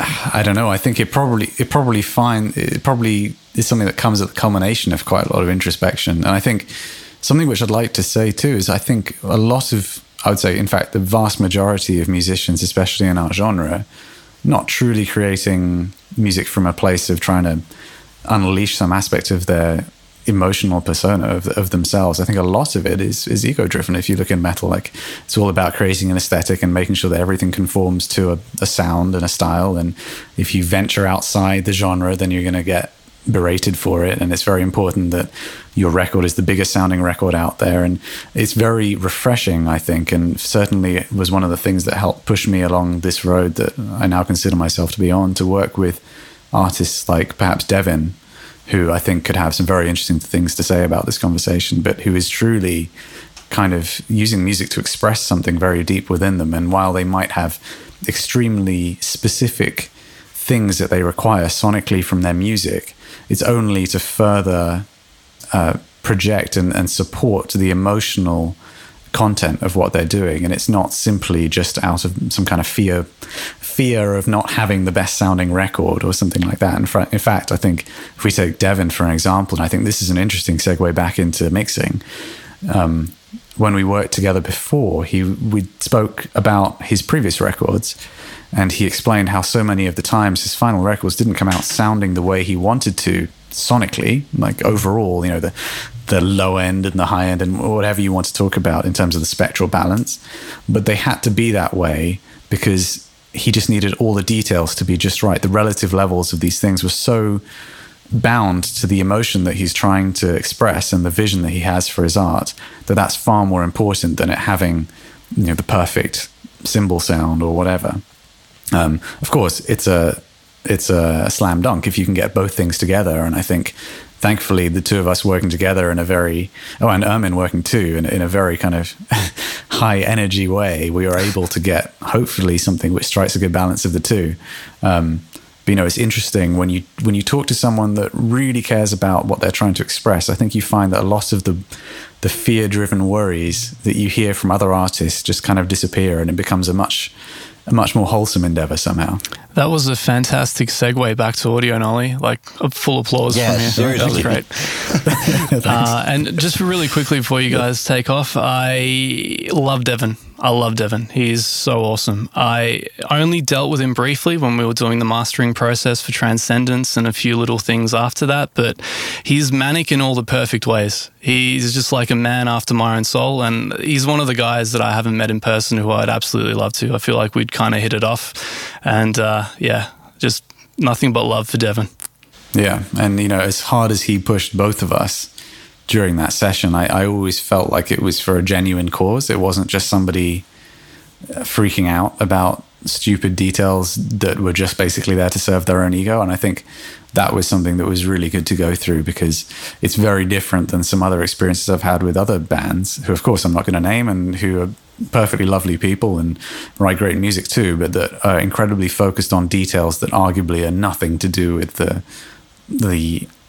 I really hate to keep using this word, but the emotion that they're trying to convey, or the art that they're trying to create.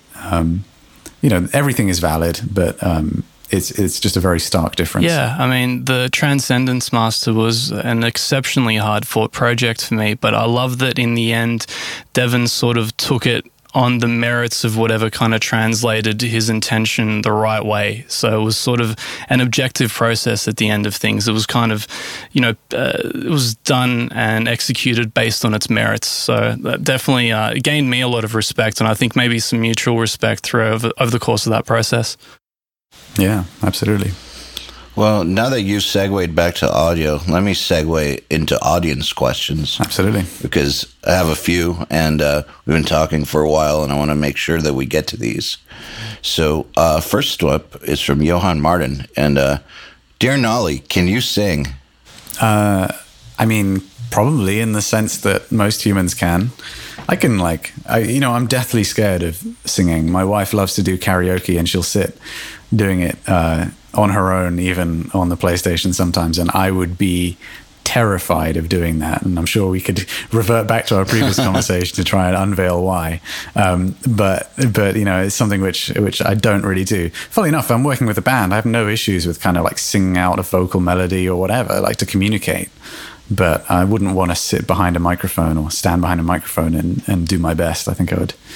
That would be kind of the stuff of nightmares for me. Same here. Here's one from Runar. And hey, Ermin, I recently saw you recommend Studio One for DDP creation. What makes it better than its competitors? I'm a Reaper user, but I'm thinking of getting Studio One for mastering if its workflow is better. Yes, this is a really fresh one. It's something I just brought up on the boards the other day. It's because I got the Hoffer CD Burner and DDP Maker software based on some guys recommending it, which is really fully featured and fantastic. It can pretty much do anything you want in terms of sequencing and printing out a master-ready CD or image, or however you want to provide it to the pressing plant. The problem is that its workflow is a little bit limited for me. I don't feel very fluid using it. Everything took about twice as long as it should have, and that's one area where Studio One just nailed it. Their feature set was never that fantastic, but just the workflow, it felt like working in a regular DAW like Cubase or something. Had the same shortcuts, had the same UI, had the same kind of fluidity to it.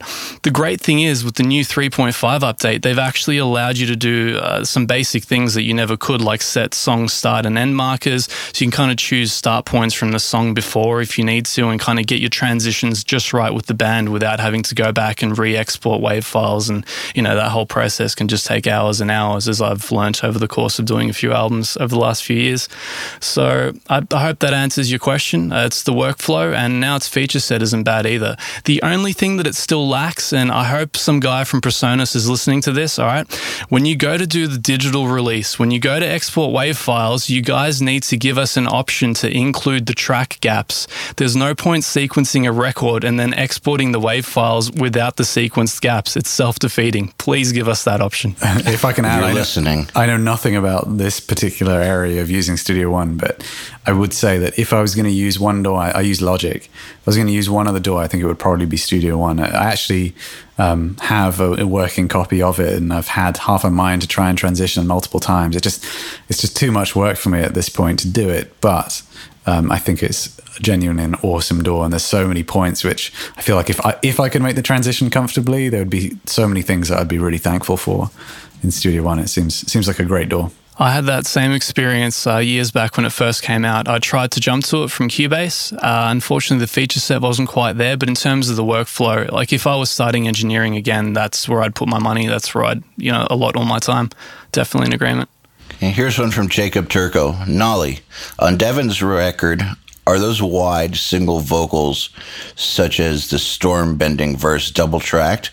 What is the process on those that they don't sound separated? Is it doubler, widening, sending both to one bus and EQing, compressing together as one?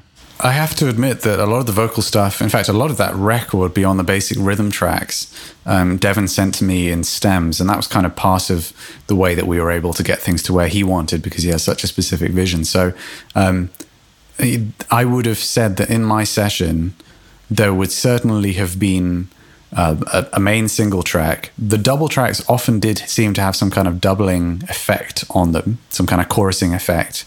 And there would often have been a combination of multiple delays, some of which ran throughout the song, of kind of varying lengths and volumes, some of which kind of had a stereoizer on them as well.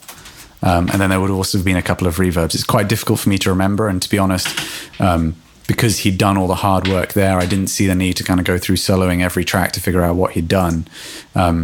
But I would certainly say that try using a doubler plugin on your double, like something like, in fact, I think I've seen Joey do this, Joey Sturgis, that is. I've seen him use Waves doubler without the center channel active, so just with the two side channels, and blend that under your main vocal. So put that on the double, so a separate performance, and blend that in underneath. That can sound really good. I would have to ask Devin specifically, and I don't know if he'd remember specifically, but something along those lines would probably give you a similar sound. It's also worth noting that Devin's tracking was insane for that record. His vocals are incredible. I have no idea how he's human. Like, he has the capability of doing some of the stuff that he does, especially as someone that's so blasé about his singing talent. But it goes without saying that a lot of the vocal sound is just down to how great his vocal sounds. Interesting. Totally different artist, not in the same category at all. Just a whole different world. But we've got Imure right now on Nail the Mix. And one thing that was funny was Joey told me that people are going to be blown away when they hear these vocals raw and realize that that's actually what he sounds like. Yeah. Like, that distortion is actually him. Yeah, no. So absolutely. Sometimes these artists actually do sound the way they sound. Oh man, I really wish I could tell you who the artist was. It's really not like it's the biggest deal in the world, but you would all know it. But the artist that I was with last week, the vocalist, was one of the most impressive I've ever worked with, and he has a particular style of singing. It's pitched screaming that if anyone's worked on kind of gritty singing, they know how difficult it is to tune that kind of vocals. But I'd assumed that the previous engineers that have worked with these artists have just had to do all sorts of manual pitch shifting because, I thought it impossible that the guy would be that accurate with his pitching when pushing so hard and basically screaming. But his takes were just album ready, basically. Straight off the microphone, they just sounded, they were completely in tune, take after take, completely in time was the other really impressive thing. Like he was so in the pocket with his vocals, and it was such a blast tracking a vocalist like that. And I think, again, any great vocalist or any great vocal sound probably comes down to a great vocalist that's very experienced at doing what they do. Absolutely. So this one's from Gil Andrade, which is for Ermin. What are the most common mastering mistakes you've heard or noticed in amateur, non-so-professional mastered mixes? I mean, what have you noticed that people screw up a lot in non-pro masters these days? Too loud. Too loud is number one.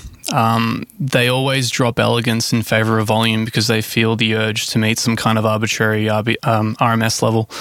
You have to isolate when you get the mix. You have to kind of work out what the intention is for that mix. There's always going to be a spot where it's going to sound its best. Your whole loudness search, that's secondary to everything else. You need to get it sounding good and in the pocket and balanced spectrally first. If you need to have the extra subs for it to fill out and to breathe and to feel right, then you're going to have to drop the RMS level. It's just the way things go. But definitely it's a lot of people having skewed priorities, and I think going for volume before they go for, spectral elegance and things like that. Okay, this one's from Jari, and it's for Nolly. Nolly, how do you set up reverb and delays for something like Transcendence so the mix is spacious and echoing without being mushy and weak? I assume they're talking mainly about vocals there, but I think there's a really good point. Yeah, a really good point to be made about Transcendence, which is about the guitars, actually. Devin has this thing, which he's done since the beginning of time, basically, with his rhythm guitar sound and with all of his guitars. He has this patch, and I wish I could remember exactly what it is. I think it's off a TC Electronics unit, which is this ambience, kind of swirling modulated ambience, which he has on his guitar at all times. It's on Strapping Young Lad records, it's on all the DTP records, and you'll hear it in gaps in the, if he's playing something which has gaps in it, in the riff, you'll hear this kind of trail which sounds like, a huge synth sound or something like that. And that's just literally part of his rhythm guitar sound. Needless to say, that eats up a ton of space in the mix.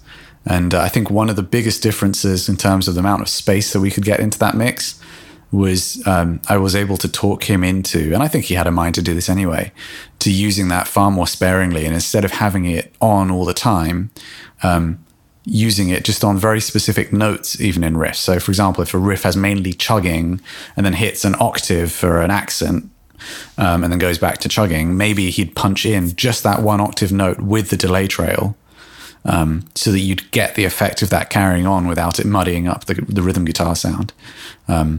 Hopefully you guys will know what I mean if you hear it. If you listen to his records, it's kind of everywhere, all over it. Maybe he's spoken about it in interviews too, or certainly if you've ever seen him just jamming on one of his main patches, as I'm sure there are videos of online, I'm sure it will have that same effect on it. So that was something that was a huge win and undoubtedly created a ton more space in there. It's still there. There's still plenty of it on the record, but it just prevents things from getting too muddy when he's kind of riffing hard.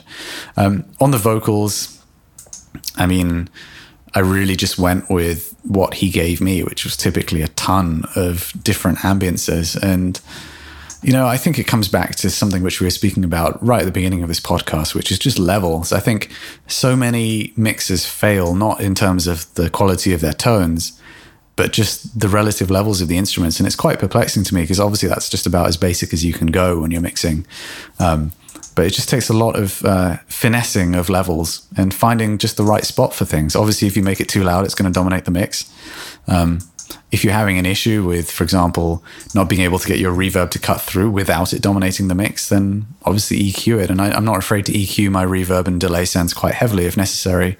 Things like upper mid EQ bumps, obviously reducing low mid content is a pretty huge one. I have this thing these days where unless I specifically am trying to cut out an issue, I tend to, instead of high passing and low passing, use high and low shelves cuts. don't really know why I'm doing that. It seems to preserve more of the overall balance of the sound. So I don't know if that's really a secret to my sound, as it were, but it seems to be something that's working well for me at the moment. And I think a good tip for anytime you're kind of trying to blend an ambience of any sort, whether it's a drum room or a snare verb or a vocal delay into the rest of the mix, is to, instead of soloing it, just raise it a good deal louder than it will be in the mix. Maybe, push that fader up 6 or 7 dB so it's very clear, yet you can still hear the rest of the mix, and EQ with it like that. Just kind of sweep around to find the frequencies that allow it to jump through the mix more, and find the most boxy frequencies or the things which seem to be cluttering the other frequencies the most, and cut those. And often I find if you then solo whatever it was that you were just EQing, it's a sound that you probably would never have chosen had you simply just kind of done it on instinct. So that's probably the best tip I can give there, and I certainly did that a lot on the Devin Townsend record. That's a great answer. So here's another one from Jacob Turco, and it's for Ermin, which is, Ermin, when you're mastering someone else's mixes, what is it that allows you to make certain mixes, 1, more punchy, and 2, wider than the others? Is it, for example, that they leave the transients louder for you to have more control? We're going back to that thing that Nolly mentioned right at the start of this podcast, where so long as a mix sounds consistent in and of itself within its own sound world, then it's much more malleable from a mastering perspective. So the reason a lot of mixes tend to be they tend to tie your hands behind your back as a mix engineer is that they might have transient content that's out of whack, things which are just spectrally awkward that you can't really adjust for, like a kick that's peaking, let's say 8 dB louder than it should be, and you can't bring it back without affecting, the bottoms of cymbals and vocals and rhythm guitars and stuff like that. So it's generally the proficiency of the mix engineer that creates a lot of these situations and sort of sets the potential of the master. So you can't think of it as something existing in a vacuum. The two are very collaborative processes. Mastering can't exist without the mix, and the mix has to be of a good quality. And of course, for the mix to be of a good quality, so does the tracking. So it's very much a holistic process. The stronger your foundations, the sturdier your house will be, so to speak, at the end of the process.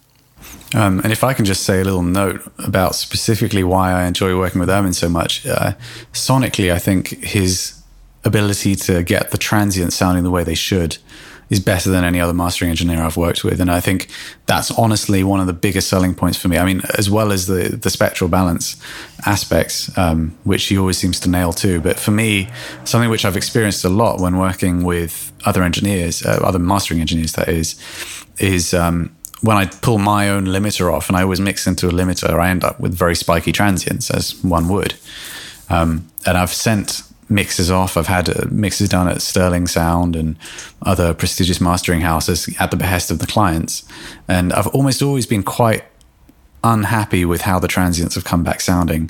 I think of 2 specific mixes that were both done at the Sterling Sound. One of them, the guy, I could probably say it was quite laudably managed to preserve way too much transient detail.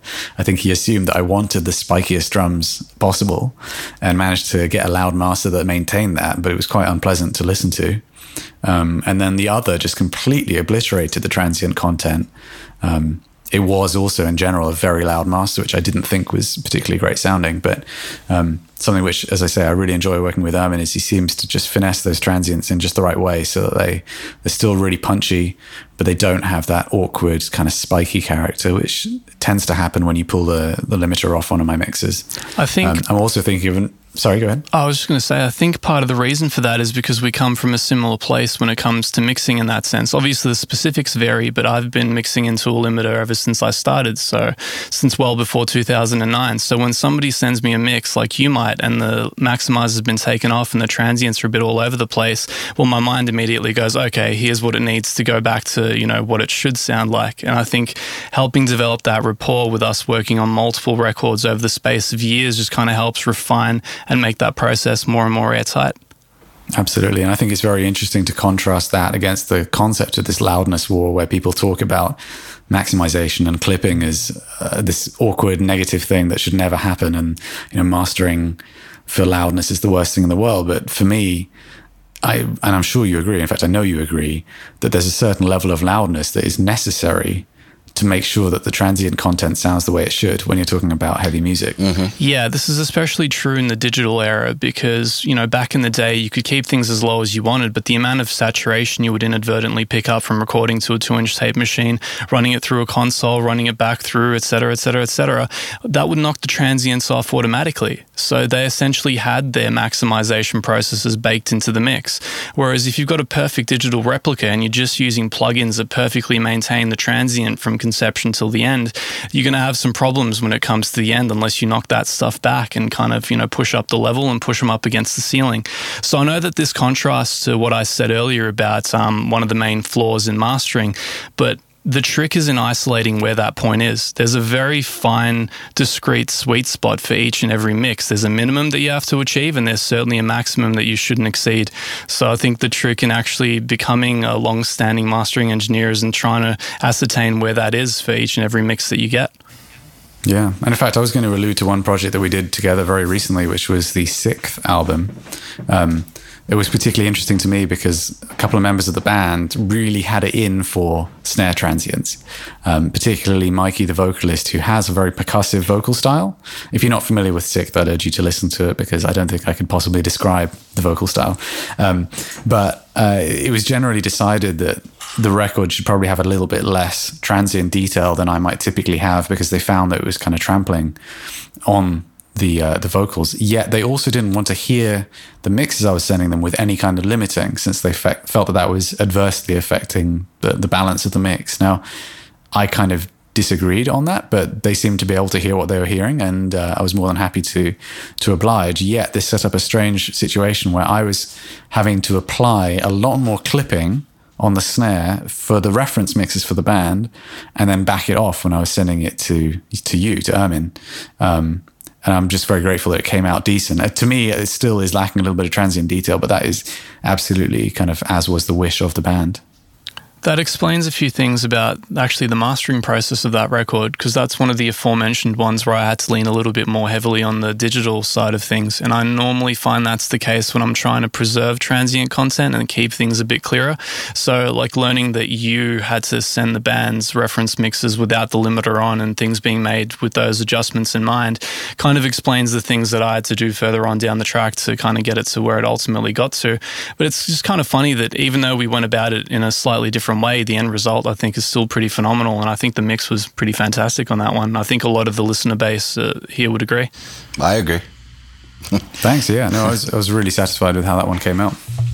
So here's one from Christian Slater. Nolly, in the progressive metal style of music, having killer picking technique is imperative to achieving desired nuance that many strive for, whether it's done through guitar or bass. How do you go about generating massive, consistent attack without straining the wrist, forearm, and shoulders?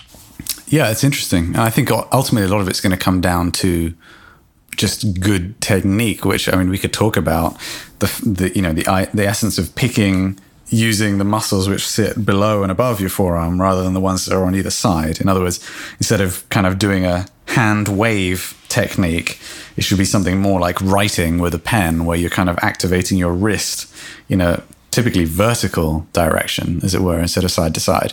That's one good way of generating more power, because you just have way more muscles going on there.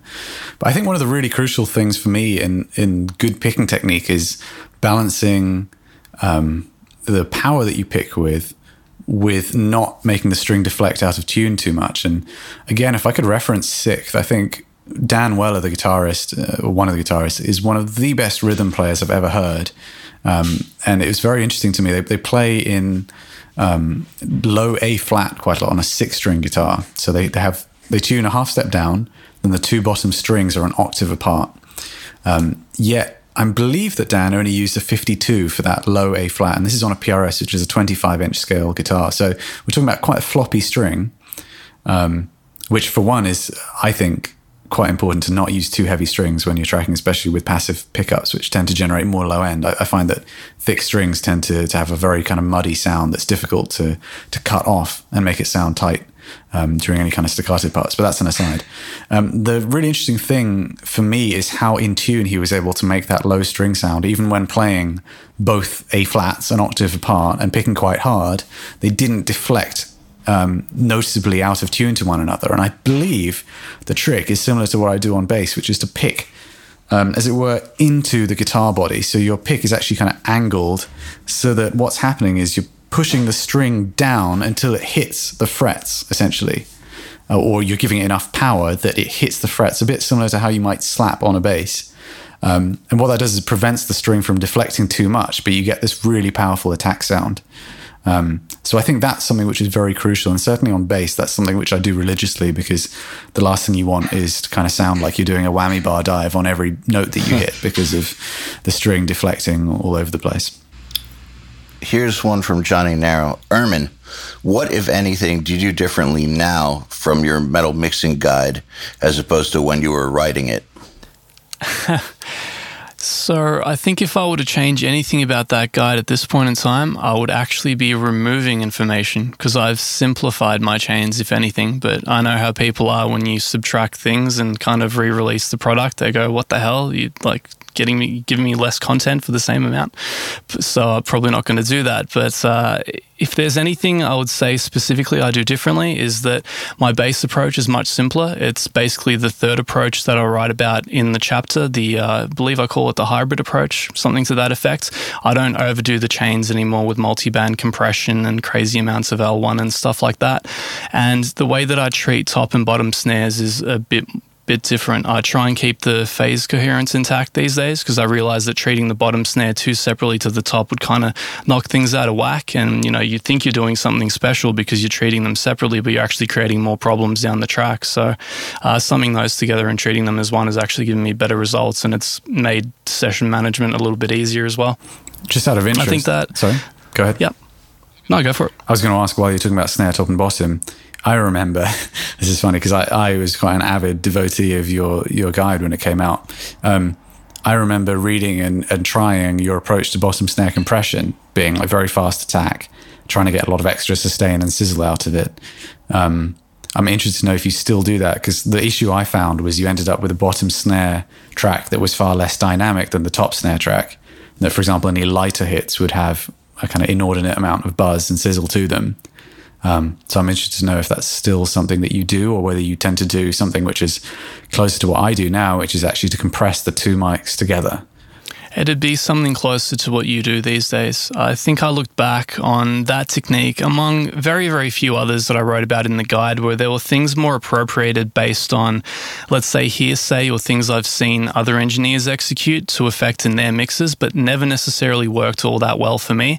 So one thing I refined, and I updated some of this stuff, when the guide got updated, 2 years ago or whatever it was now, to reflect the fact that my chains are a lot more, I would call them elegant these days, a lot simpler and a lot more basic, and a lot truer to what I would do these days. But I wouldn't read that book thinking, all of this stuff is obsolete. I would say that like a good 98% of it still very directly applies to my mixing technique and this day. The only thing that's really fundamentally changed is how I appropriate each of the pieces of gear in the chain, to what effect I use them and to what amounts I use them. And that's something you can really only glean over years and years of doing something. It's not something you can so much teach. I can just kind of show you the rough outline of what you should be doing, but you're the one that ultimately has to execute it, being the reader.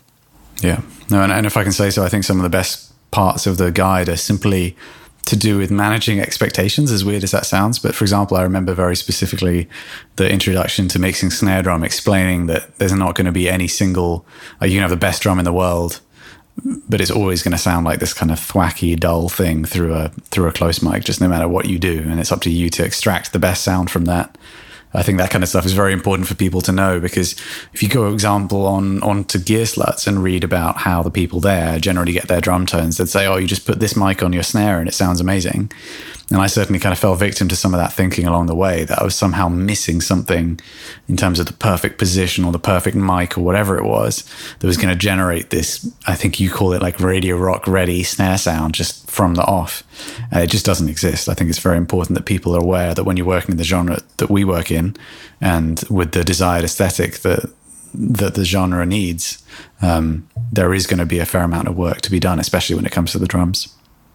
That's a very important distinction to make. And I've seen this kind of happen around the community.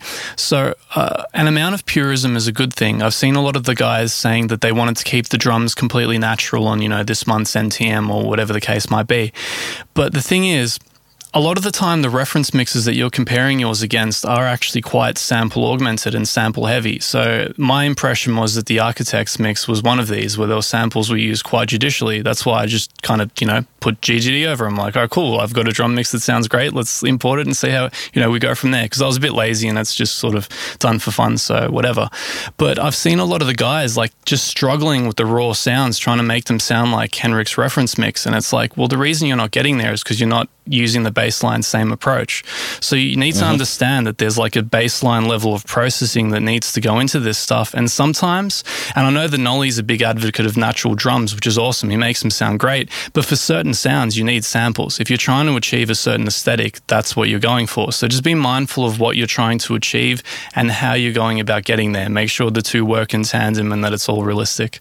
Yeah, I mean, I think the natural drums thing specifically for me, I guess it came from a sense of pride about what I was doing there, but it's become, to some extent, I guess, my aesthetic. I'm not trying to claim ownership of natural drums in heavy music, but it's become one of the ingredients in the sound that I would recognize and say that's kind of the sound that I go for. And I think I like a certain level of inconsistency, and I perhaps just through now having kind of got to the point where I am with my sound, I kind of don't enjoy too much when I hear the sound of samples noticeably. And I'm really referring to non-natural drum sound samples. I mean, like the Alesis D4 samples, like, when you listen to old 90s metal and early 2000s, stuff like that, where we're talking about stuff that doesn't sound like snare drums, really kind of dance music samples being laid on top of it. So I think that's really my issue. And I think it's funny coming from somebody that is an owner of a drum sample company, but I do at least feel proud that the samples that we're selling are of a very natural sound, and that hopefully when used properly will generate a result that doesn't do the aforementioned breaking of the fourth wall thing for me, when I was discussing about becoming aware that you're watching a movie. I think for me, if I hear just 4 snares in very quick succession that all sound identical, or like the difference in tone is simply difference in volume where they've automated this one-shot sample, that immediately kind of takes me out of the moment. But sorry, I just want to clarify my position there. Totally. Totally. So last question, and this is from Vinny Baden, and it's, hey Nolly, have you found a more elegant solution for gain staging in Logic than using the gain or trimmer plugin?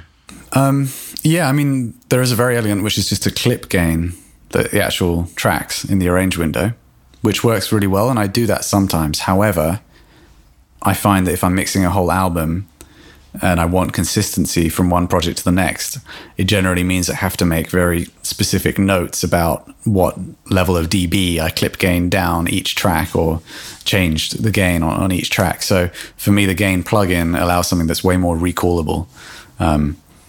And to me, it's not that inelegant, really. I think far less elegant is having plugins that drastically change the volume of the track that you're listening to so that you can't just bypass them and listen to it before and after comfortably. So, I guess I haven't found a more elegant solution for that.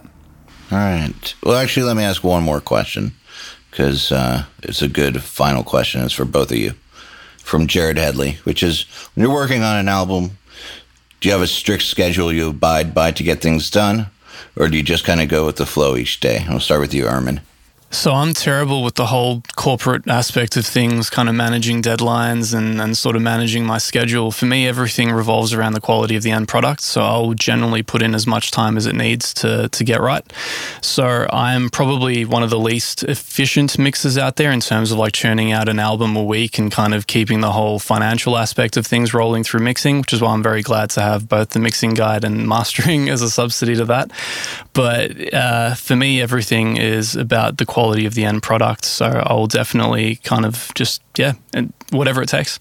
Yeah, and for me, I think bizarrely, the thing that prevents me from being more effective is usually the bands themselves. And I mean, typically in terms of simply file delivery seems to be this thing. I guess with so many bands tracking themselves, doing so over multiple locations and having the ability to obsess over these things, or just not being experienced at how to present tracks. I typically find, like, for example, right now, I tracked the drums and got some core tones for bass and guitars for an album that I'm working on about 3 months ago.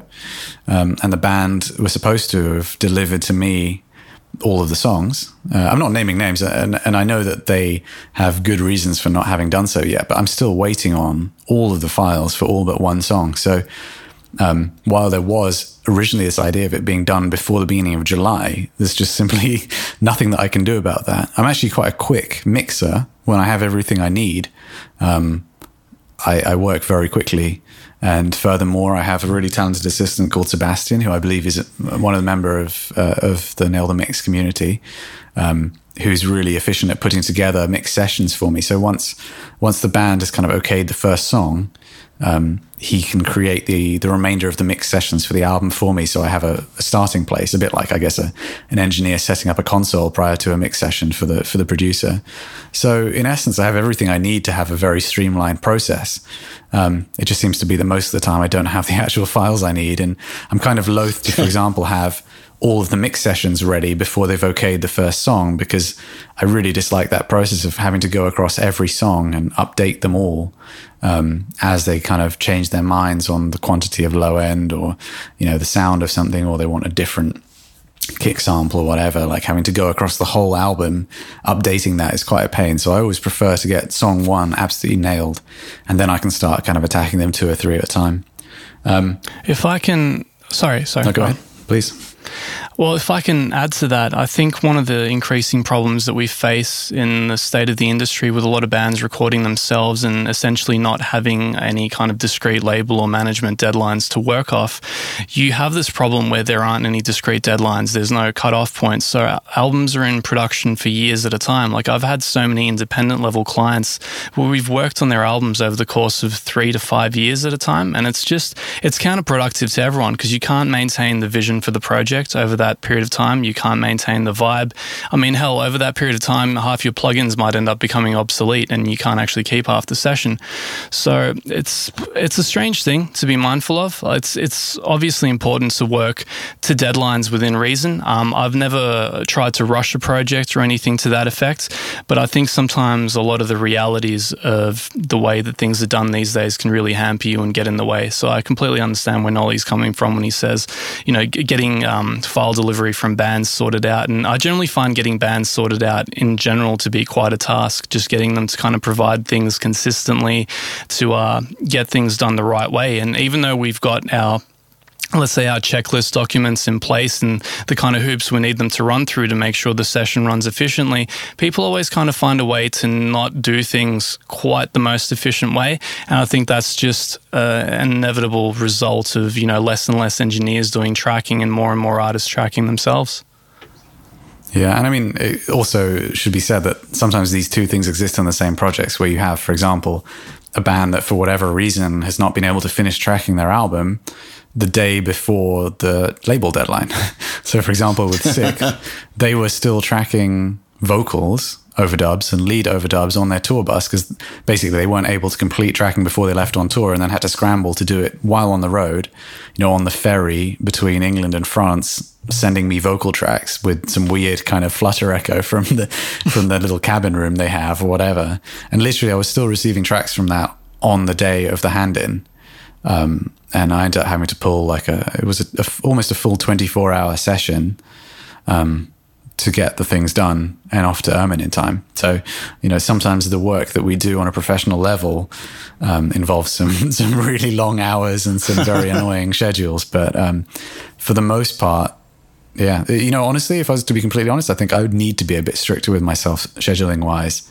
But that's more of something about just being able to divide up your life into work and leisure a little bit more easily. But yeah, those are my thoughts. Work-life balance, I think, is just such a tough thing for all mixers and producers.